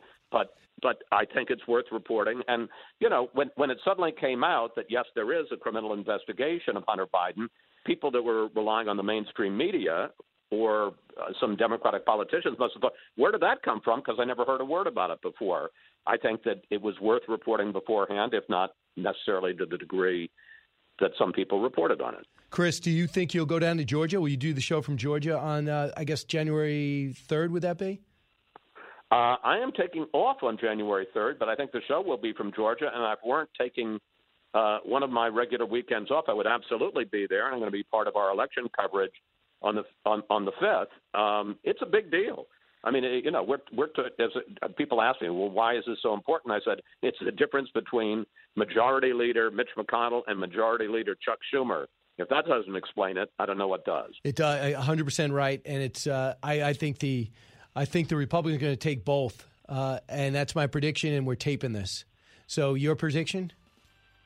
I'm a little bit like Brit Hume. I'm not going to predict. He never predicts. Have you ever tried to ask Brit Hume to predict something? He doesn't really like me. He doesn't really talk to me. He doesn't like that. No, I'm covering it. I'm not going to predict it. But clearly, the Republicans have the advantage. It's still a red state, despite Joe Biden's victory. And you got to figure a lot of the vote for Biden was a vote against Donald Trump. Hey, Chris Wallace, we're going to watch you on Fox News Sunday over and over again. New from the Fox News Podcasts Network. My name is Kennedy, and welcome to my podcast, which will, I humbly say, single-handedly save the world. You're welcome. It's Kennedy Saves the World. Subscribe and listen now by going to foxnewspodcasts.com. From the Fox News radio studios in New York City, giving you opinions and facts with a positive approach. It's Brian Kilmeade. Glad to be with you, everybody. It's a big day. Northeast been slammed by a snowstorm. I know. Well, what else? You try just at a time in which most of the Northeast going outdoor dining, you have to get a shovel out your table, and of course the structure's gone, so you can't even eat outdoors if you wanted to. They shut down everything because of the worst snowstorm in about 10 years. Up to 60 million East Coast residents are in the middle of this snowstorm that is still blitzing us here in the Northeast. If you're not, I hope you're in a situation where you have a governor that lets you live your life and work your business. Big day. We know Mike Pence will be vaccinated tomorrow to show everybody it's okay. Joe Biden sometimes next week. We know Emmanuel Macron has tested positive, the French prime minister. And guess what? Europe is being slammed by it. Germany has basically shut down everything, including school. South Korea is worried about another outbreak. Remember everyone was blaming Donald Trump, saying we don't know how to run a pandemic? Yeah, it's bad here, but we're also the ones who came up with a vaccine that actually works. Let's get to the big three. Now, with the stories you need to know, it's Brian's Big Three. Number 3. Chinese spies are cultivating politicians all across America today as we speak. China plays the long game, and it is looking to cultivate people who might rise to higher office in this country. The China threat is real, and it is pervasive in our country. Tom Cotton knows it. He was the first to call out China and say that pandemic is real, stop the flights, and the president did. Bigger than Swalwell, the China challenge. They target our lawmakers, take advantage of our universities, foment division in our country, and they poison our population. It's about time we admit we're basically at war with that evil empire. Number 2. What we expect, unfortunately, as we go for the next couple of weeks into December, that we might see a surge superimposed upon that surge that we're already in. It is not too late at all for us to do something about this. I am so over him. The COVID care package could be coming to your doorstep. A deal seems imminent. We also have the latest on another vaccine and the latest on Fauci telling us forget about Christmas. Thanks. Number 1. I'm absolutely calling on a special counsel to look at all things Hunter Biden to see if he presents a conflict with the Biden administration regarding his business dealings in Ukraine and any activity he had with the Chinese government. There you go. Hunter Biden, you are in big trouble. Hold on tight, Joe. This show could be coming to you. We're going to discuss the new revelations. We have details that we did not have before, but there were a lot out that were ignored before. And we'll talk about what it means, including the family ties to China, Kazakhstan, Romania, Russia, and, of course, say it with me, Ukraine. Senator Lindsey Graham joins us now. He is chairman of the Judiciary and Appropriations, Budget, and Foreign Relations Committee, and he'll be chairman of something if only one of the Georgia races goes the Republican way. Senator, welcome back. Well, thank you. I'll be the chairman of the Budget Committee if we win Georgia. If we lose Georgia, the Budget Committee chairman will be Bernie Sanders. Wow. Bernie Sanders. A little bit of a difference. Well, I may not be your cup of tea, but I'll be better with your money than Bernie. Senator, nothing has slowed down really for 5 years. I mean, the pandemic, we knew it. The election strings on. Georgia matters so much. And then the hearings about what happened in the election are so true. And these stories about Hunter Biden, they were literally squelched and have come back up in detail. But I have news for people listening. We had the detail. It wasn't an opinion. We had all this detail. Does it bother you that people are now finding this story, not to the way they should, but they're finding it? Well, it confirms what we already know, that when it comes to reporting on Trump, there are no rules. That is true until you can prove it to be false, that Kavanaugh did it just by being accused, that Cuomo is a misunderstanding, that the media bias when it comes to covering allegations against Republicans versus Democrats is at an all-time high. Hunter Biden is Exhibit A. If this had been a Trump family member, it would have come out. It would have gotten leaked from the Department of Justice long before the election. And the bottom line here is, what do you do now? So you've got a prosecutor in Delaware who's looking at tax evasion. Let that case go forward. Hunter Biden's presumed to be innocent, like all of us. But it's the tip of the iceberg. What I want to know, is the laptop real? If it's real, then it's devastating. If it's not real, then somebody's very sophisticated in this world, and we need to know how they adulterated his laptop with misinformation. So no one said it's not real. Nobody said it's not real. Well, so let's say on your show, if you got any doubt about us being authentic, say so now. Silence is an admission here. But if there's any doubt about the veracity of the contents on the laptop, please come forward. I promise you we will do whatever is necessary to look at it. If it is real, they're in a world of hurt. This is a multi-headed monster for the Biden administration. If President Trump falls short after all these challenges are over and done, and Biden's the president, and there's two things going to happen. Either special counsel, which I prefer, will look at potential criminal misconduct, conflicts of interest regarding Hunter Biden and his family relationships in the Ukraine and China and other places, or if we keep the Senate, that job will fall upon us. But somebody needs to look at the business interest of Hunter Biden, his activity in the Ukraine and in China, to see if it compromises the Biden administration's foreign policy. Senator, I talked to the president on Saturday. You helped me with that. Thank you. And he said, for the first time, he said, I have nothing against Hunter Biden. I don't wish anything bad on him. Yeah, and that's just it. Obviously, there's a lot of people listening right now who have problems or know somebody close to them with addiction problems. We're not judging him. That's not what this is about, especially you. You're family friends with the Bidens. Is this hard for you? Oh, beyond hard. I mean, I've known Joe and Jill for like 25 years. I've traveled the world with both of them. You know, I say constantly Joe Biden's one of the most decent people I've met. But we live in a country where we can't have a legal system and a press that just looks at one side of the ledger. I can promise you, if the shoe were on the other foot, if these emails were Don Trump Jr. talking about giving keys to Trump and other family members about a China business deal, it would be front page news all over the world, that the investigation would have leaked out if it had been a Trump child that was under investigation for tax evasion. So I have a duty to the people of South Carolina to make sure that we live in a country where everybody of importance is fairly looked at. And I'm not trying to do anything unfair to the Bidens. Hunter Biden created a condition that has to be looked at that is a danger, I think, to our foreign policy. How about this, Senator? He came to your retirement ceremony as an officer, right, Colonel? Yeah. So this is one of the excerpts I think is important. He says this in an email. Hunter is describing this to his Chinese counterpart, talking about Bobulinski. He's a very close friend of James Gillard and the Biden family and joined our team to focus on the execution of things as a partner. He has invested capital all over the world. He's talking about Bobulinski for some of the world's wealthiest families. And then a little bit later in the email, it says, and that Bobulinski has sent a request to Dong Guan Wen, who is sharing an office with Joe and Jill Biden, and Director Zhang, asking for $10 million. Please tell me, in what world is this not relevant? This is not on the Inquirer. This is not John Edwards with a relationship out of wedlock. It isn't about Donald Trump, the businessman, or the Mr. Universe. This is a lawmaker's son dealing with an enemy country who might be the next president of the United States. In what planet is this not big? Well, it's relevant to the future of the Biden administration. Joe Biden has said he had no knowledge of Hunter Biden's business activity. Well, this email would suggest otherwise.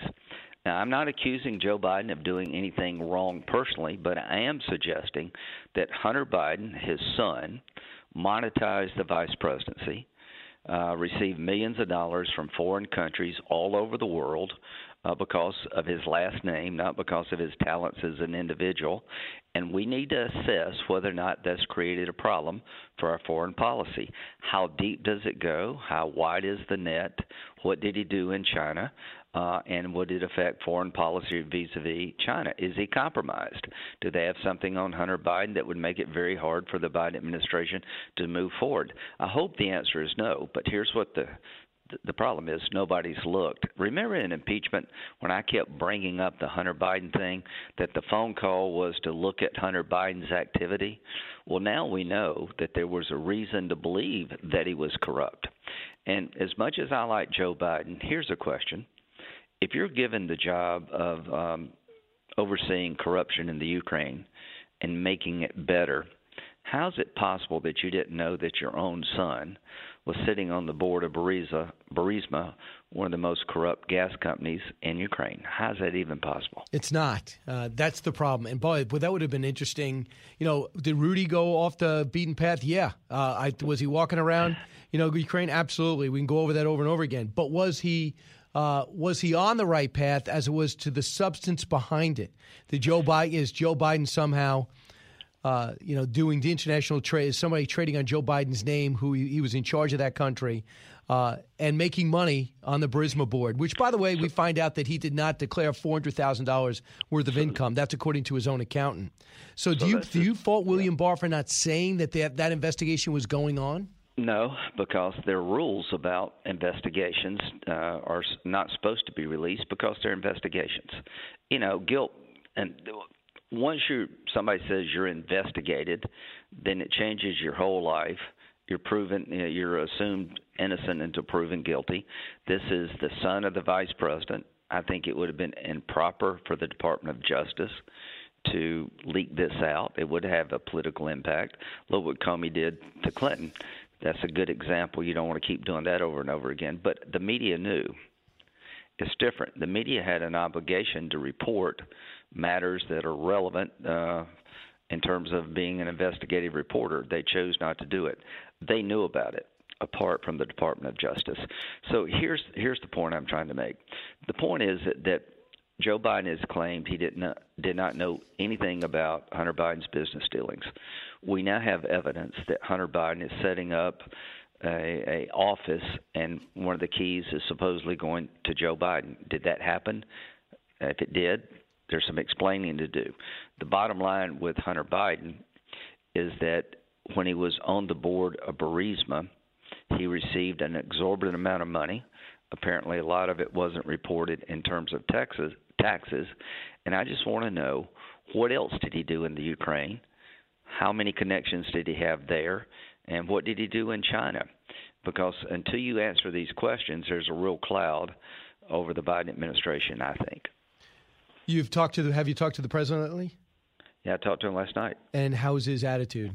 I know it's private. Good. It's good. We talked about the NDAA and about Section 230. He wants to repeal Section 230. Conservatism faces two big challenges: voting by mail, that's unregulated. That's a way to lose elections in perpetuity. And the other is social media platforms that censor conservative thought, so our ideas get suppressed. So I've got legislation that will sunset Section 230, which provides liability protection to social media companies January 1st, 2023. Under my legislation, Section 230 would expire. It gives us 2 years to find a way to fix it or just let it go away. The president likes that idea, but the president believes that these systems failed the country, just not him. And I talked about Georgia. So finally, Georgia is beginning to audit the signatures of the mail-in voting system. The Secretary of State announced that yesterday. Yeah, okay. So he's doing Cobb County, but he needs to look at Fulton County and Clayton County. These are two counties with the worst reputation. They've had problems for years in those two counties. And here's what I hope he'll do. He'll allow an audit of not only Cobb, but Fulton and Clayton County, and it be transparent, and that the campaigns are part of the monitoring team. I don't want an audit that's not transparent. I don't think an audit of a single county gets you to where you want to go, but I do appreciate doing a signature audit to see if it stands scrutiny, but it needs to expand to Fulton and Clayton, and it needs to be transparent, and you need to have campaigns able to monitor the process. Now, what kind of signature audit does it look like? Is that a machine that decides well, if these signatures there's a couple match? ways of doing it. You could run it through a machine and compare it to a database before the ballot application. You don't want to compare the envelope signature to the ballot application, because if there was fraud, it was committed by the same person. You want a signature before the ballot application was made, and compare the envelope to a signature that existed before the ballot application was made for mail-in voting. Then you could do it one of two ways. You could set up a machine and see how well it does, or you could have a team of people, not a single individual, experts, forensic experts, signature experts, monitored by both campaigns, and see if during the audit you find a higher rejection rate than on election night. Lastly, real quick, do you think we're going to get $900 billion out of the Senate and House voted on stimulus?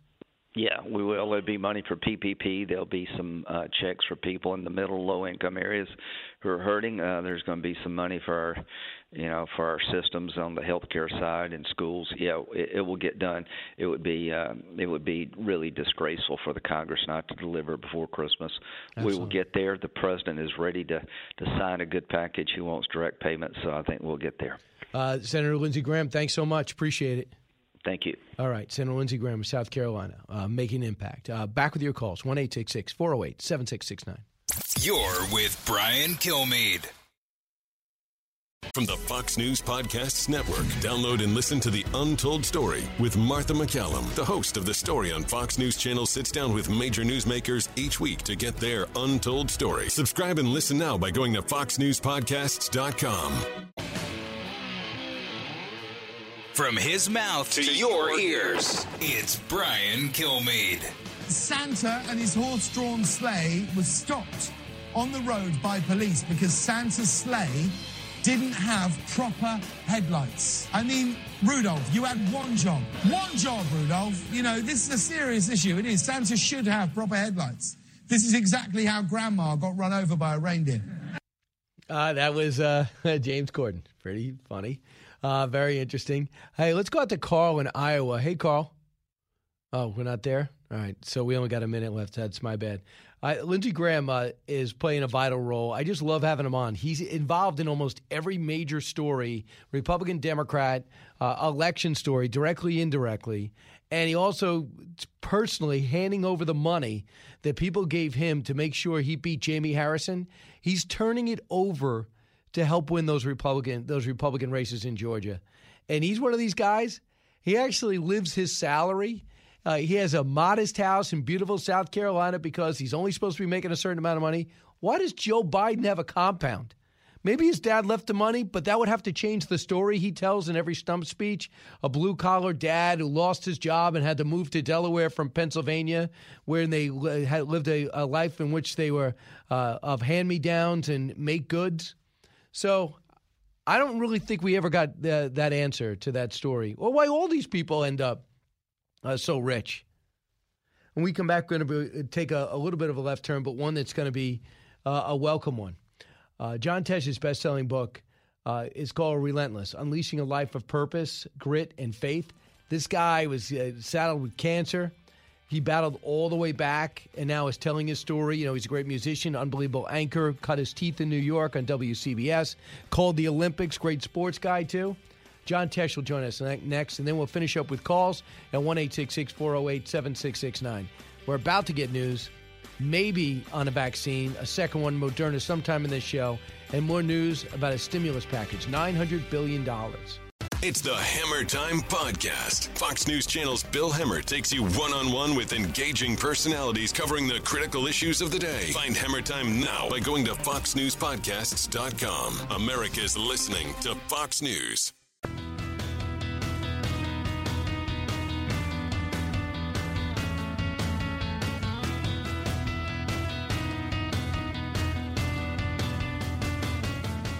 A talk show that's real. This is the Brian Kilmeade Show. Welcome back, everyone. It's the Brian Kilmeade Show. It's my privilege to bring on one of the most successful radio guys and TV guys in the history of the game. He also can do sports, and he plays instruments. He took band in high school, and it really paid off for him because everyone buys his albums. He is John Tesh. Everyone who's listening on WABC and WRCN knows that he broke in at the top in the number one market. Next thing you know, from North Carolina to I think, WCBS, and then he becomes doing the Olympics. His career has been phenomenal, and it's been diverse. He's a former Entertainment Tonight anchor for years. His book, Relentless, bestseller, Unleashing a Life of Purpose, Grit, and Faith. He took a very negative situation, made it positive. His show is syndicated in 350 stations, and I hear it every single day. John Tesh, welcome back. He took a very negative situation and made it positive. I was given 18 months to live. Thank you, though, for just laying that out like that. I appreciate it. Listen to me. I when they told me that we were going to do this, I decided I was going to interview you. So wait a second. So get ready for that. John, first off, you have to give me some credit instead of a diss. You know, you don't introduce someone saying he was given 18 months to live, and then I'm going to put you on the defensive where you got – I just said, you know, he was given a negative situation. I was going to let you say that. I'm sorry you took that as a diss. People who don't know, I'm a huge Brian Kilmeade fan. And Brian will tell you I watch everything that he does. I read everything that he writes, 6 books. And he made the mistake of giving me. I don't have your phone number, but I do have your email address. I email him all the time saying you were great on this, you were great on that. And one of the things I really wanted to talk about today, if it's okay with you, is because we have millions of people on our Facebook page, but thousands of people asking the question, oh my gosh, how can I figure out what I want to do with my life? And that's a lot of people are doing that now. Have you found that? Have you found that people are like, this is an Etch-a-Sketch moment for me. I had to start over. Yes, nonstop, and some it's inflicted wounds from mayors and governors who don't know what the hell they're doing. Shutting this down, shutting down my business, and that also people have free time now, or they zoom in and they say to themselves, you got this music thing. You could do a mock stet and you could anchor like you used to on WCBS. There's so much for John Tesh to do. You also could play lacrosse if you wanted. You were a college lacrosse player. I mean, you have a lot to do. I have no other skills. Oh my gosh! But listen, one of the things I'd love to talk about, I know we don't have too much time, is just sort of figuring out how to having rituals in your life and all that. And I don't mean for this to be the Mutual Admiration Society, but the book, the one book, of course, I love the Alamo Avengers, but the book that I really think people need to embrace is it's How You Play the Game. The games do count. And what Brian did is he took powerful sports moments and took life lessons from that. And I had a similar experience because when I worked for CBS Sports, I didn't know anything about sports. Listen, I mean, Terry O'Neill hired me out of CBS News, and I was just like, hey, you're a reporter, you can figure it out. So they sent me out to do the sports that, not baseball and football, because I would have cratered and burned down on that. But I did downhill skiing, right, and gymnastics and figure skating. And so I found myself many times interviewing people like, for example, downhill skier Franz Klammer. And you watch these guys, right? He didn't speak any English. You watch these guys before they're in the start house and they're going to go 70 miles an hour straight down in the honeycomb in Austria. And all they do, it's all visualization, right? I mean, they've already trained and all the rest of that stuff, but when I was writing my book, I looked back on it and I said, I need to think like somebody in like a world champion or an Olympic champion. And what they do is they can actually see the finish line. They can see every one of the gates that are before. They can see every one of the obstacles. They can see the puck, Gretzky, they can see the puck going into the goal. And I think that's probably what you found when you were doing that book as well, is the power of visualization. Visualization, I think, is one of the keys. You got to picture it before it happens. And one of the first person to write about that I saw was Zig Ziglar. And then Anthony Robbins wrote a couple of books, and they're dense books. They're not a quick read. You got to think about it. And then the Magic of Thinking Big, right? And there's all that book called The Secret is Visualization, Picturing It Before It Happens. So training your mind to look for it and do it. So everyone's going through these difficult times. A lot of it's resulting in divorce. A lot of times we put such strain on relationships, an unnatural strain. I just read something this morning that there are more, the rise in teen suicide, and 1 out of every 4 teens has thought about suicide over the last year. Think about that. Teens are supposed to be carefree, and they can't play sports. They can't try to get into a college. They can't go to a career day. A lot of them can't see their friends. In your state, in California, I mean, he just shuts everything down. In New York, the same thing. It's happened 2 or 3 times. And kids aren't built for this type of stress. I'm going to tell you something. I have 3 grandkids, right, under the age of 9. And we can already see it with them, where there's even with one of them, there's regression where she's gone back to sucking her thumb because Zoom calls do not work for kids that are 9, 6, and 4. And so, I'm right with you on this. So, John, what do you want to relay? I mean, you have a syndicated radio show that it looks at the brighter side of life and tells us great uplifting stories. But what do you want to relay to people listening right now as we go into the holidays, knowing Anthony Fauci just told us, let's not see anybody on Christmas? Yeah, I know. Well, I'm a big fan of civil disobedience. I'm also a Christian, so I believe that that our lives are essential at whatever level. I mean, one of the things that the advice that I give people who ask, and the advice that works for me, things like Admiral McRaven, who led the Navy SEALs for so many years. He wrote a great book that was originally a commencement speech, which was Make Your Bed. And the reason that's so important is that you want to know what the Navy SEALs do to be successful. You want to know what they do to actually make it to becoming a Navy SEAL, right?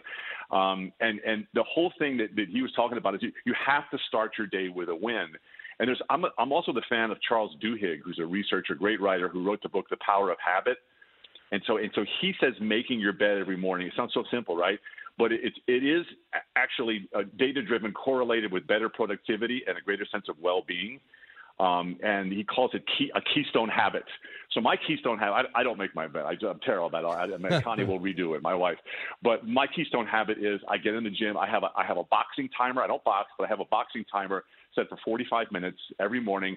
And it dings I work out for 1:30, and then it dings, and I get the rest for 45 seconds. And that is my win. It doesn't matter what I do. I can do push-ups, sit-ups. I can do fast walking or yeah. But that's my win in the morning. And if you don't have that, you end up doom scrolling with all of the stuff that's going on, especially right now, right? I mean, I don't even know how you could possibly order your day. I would love to know what you do in the morning to get started. Well, I'm up at 2:30. What I think I do, and I do it for America, I shower, and then it's off the races. My busiest time is from 3 a.m. until 5:40 when I go downstairs and go to the studio. So that's my busiest time of the day. So I prepare for both these shows back to back. So I have no real creative decisions to make until 12:01.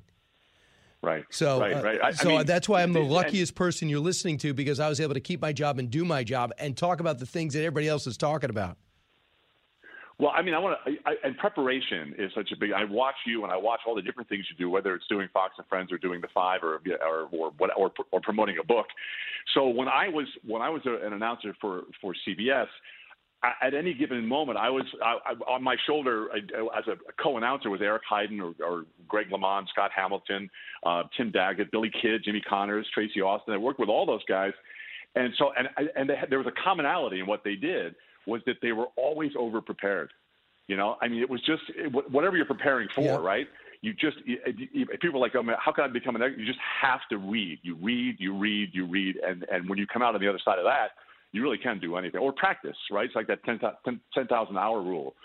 When nobody would take me seriously as a musician, I just said, well, I'm just gonna practice for 4 hours a day, and finally you believe in yourself because you're prepared.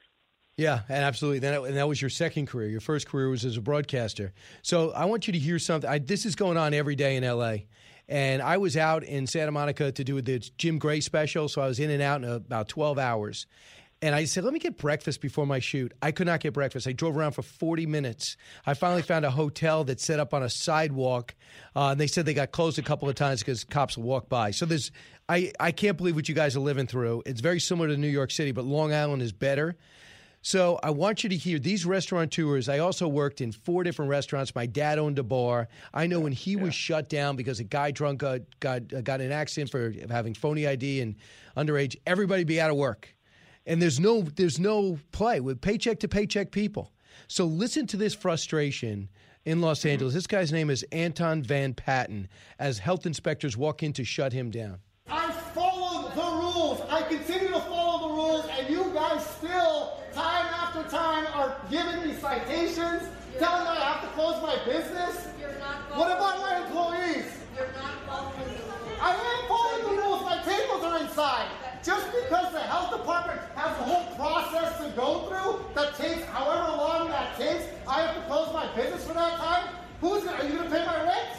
There's no logic to what these guys are doing with your governors doing what our governors doing. They're drunk on power. We're in Target, we're at malls, but we can't go to a restaurant. What do you say to that guy, John Tesh? Well, I mean, the amazing thing is happening across America right now is people are putting up GoFundMe pages to help these people because the government can't get it together to figure out how to get money to these guys. I just say keep fighting.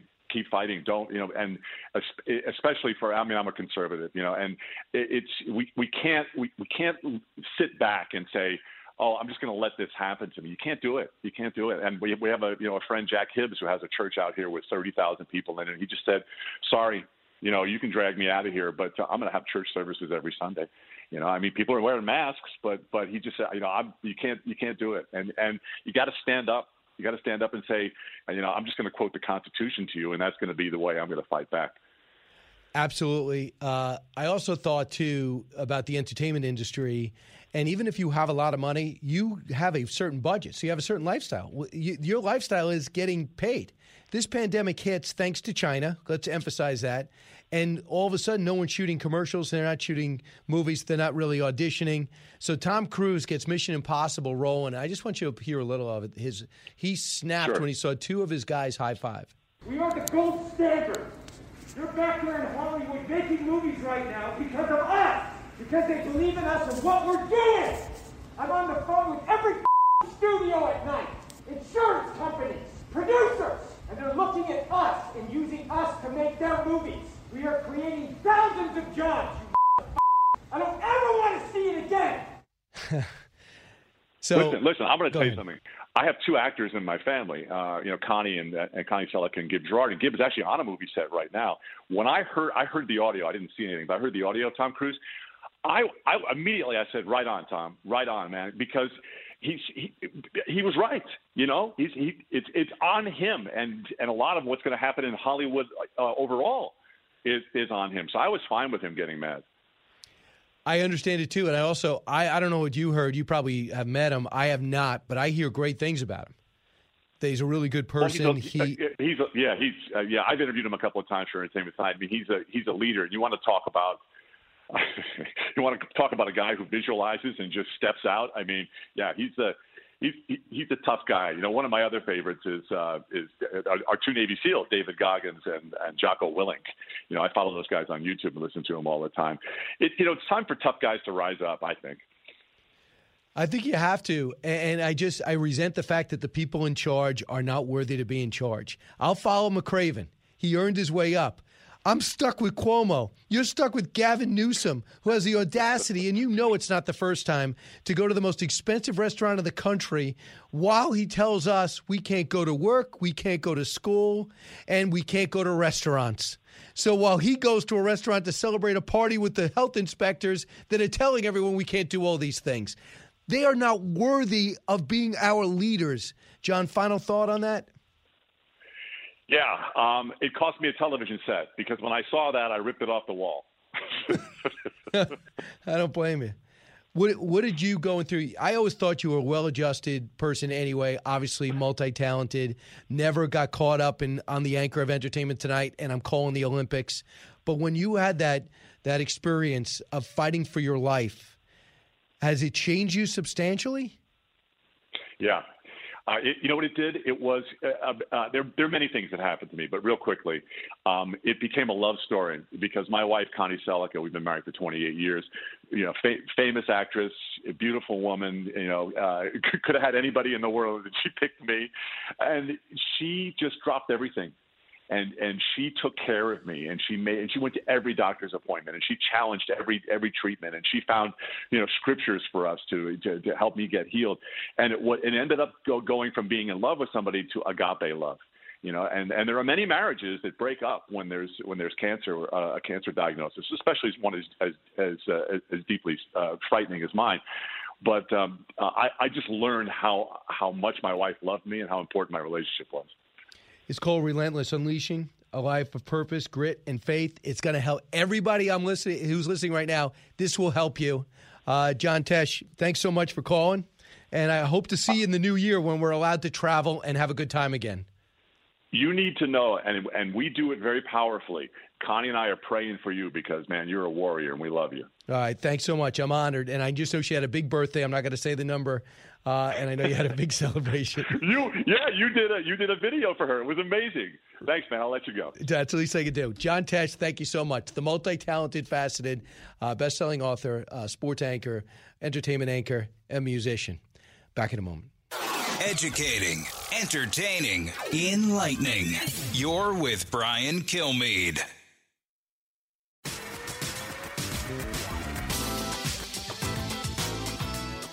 A radio show like no other. It's Brian Kilmeade.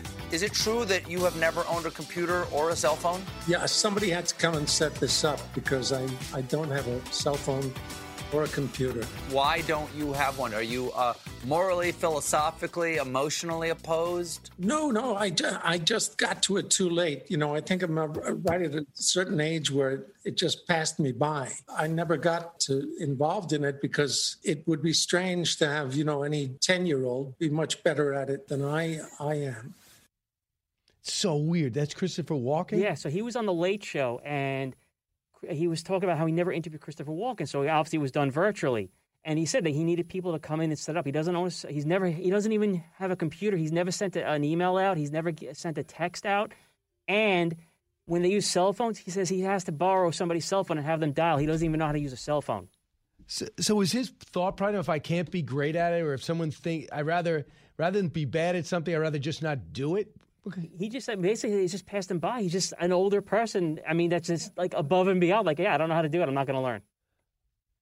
I heard not being good at it, but all right. They said they use cell phones to keep track of him. Like, since they can't keep track of him on the set, they have others keep track of where he is on the set. So, by the way, we have some good news. The president is telling John Roberts that he's adamant on delivering relief to workers, families, and small businesses before the holidays. Conversations with Capitol Hill leaders are going well, and they're optimistic to have a deal between 24 and 48 hours. And that's going to be $600 to $700 stimulus checks, $300 per week in extra jobless benefits, and PPP funding. Good news. Listen to the all-new Bret Baier podcast featuring Common Ground, in-depth talks with lawmakers from opposite sides of the aisle, along with all your Bret Baier favorites like his all-star panel and much more. Available now at foxnewspodcasts.com or wherever you get your podcasts. Listen to the show ad-free on Fox News Podcast Plus, on Apple Podcast, Amazon Music with your Prime membership, or subscribe wherever you get your podcasts.